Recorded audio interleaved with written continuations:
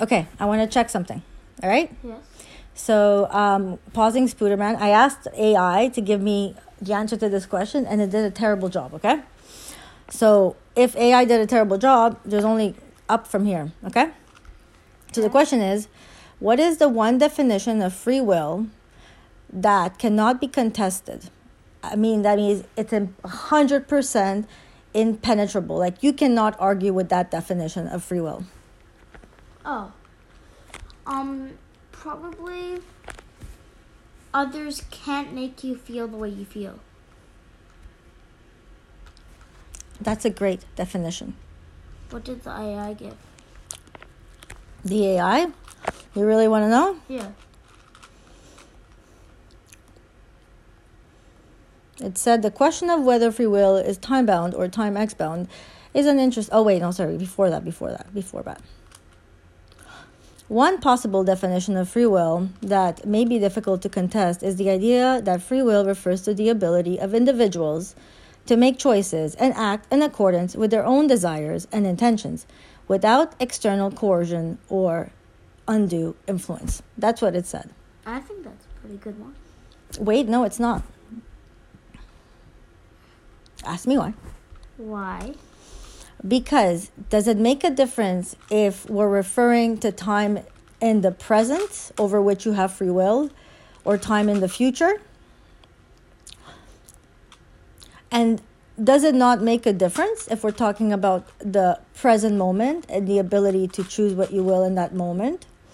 Or if we're talking about the future and your ability to choose what's in the future? In the sense of, I want to become, let's say, a storyboard designer for Nintendo, for example. Does not that come from your own free will to work towards it and action that all the time? Versus in this moment, if I say, Leo, don't eat that chip. Do you really have free will over not eating it? Because your reflexes, what you just did prior to that moment, every single action leading up to that moment. What I'd do is I'd probably tease you. I'd be like, yeah. You're like, nope. Nope. Well, that's because you're developing your free will, but in the past. Okay, let's say I wasn't there. Hell yeah, I'd eat the chip.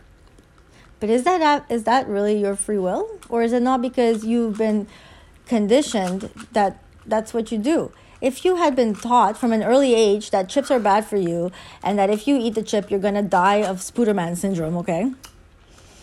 Okay, that seems a little bit excessive. To some extent. Not to a total extent. If you eat junk, like chips and processed fats, it's like the same thing as Spider-Man eating a peanut. It's not good for him. He turns into like this demented idiot. Not demented. Funny, but demented. Not demented. Special.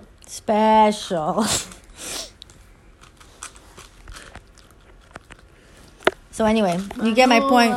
So I think your definition was much better than the one of AI. So, 1 for Leo, 0 AI. Is that biased at all? Maybe just a little bit.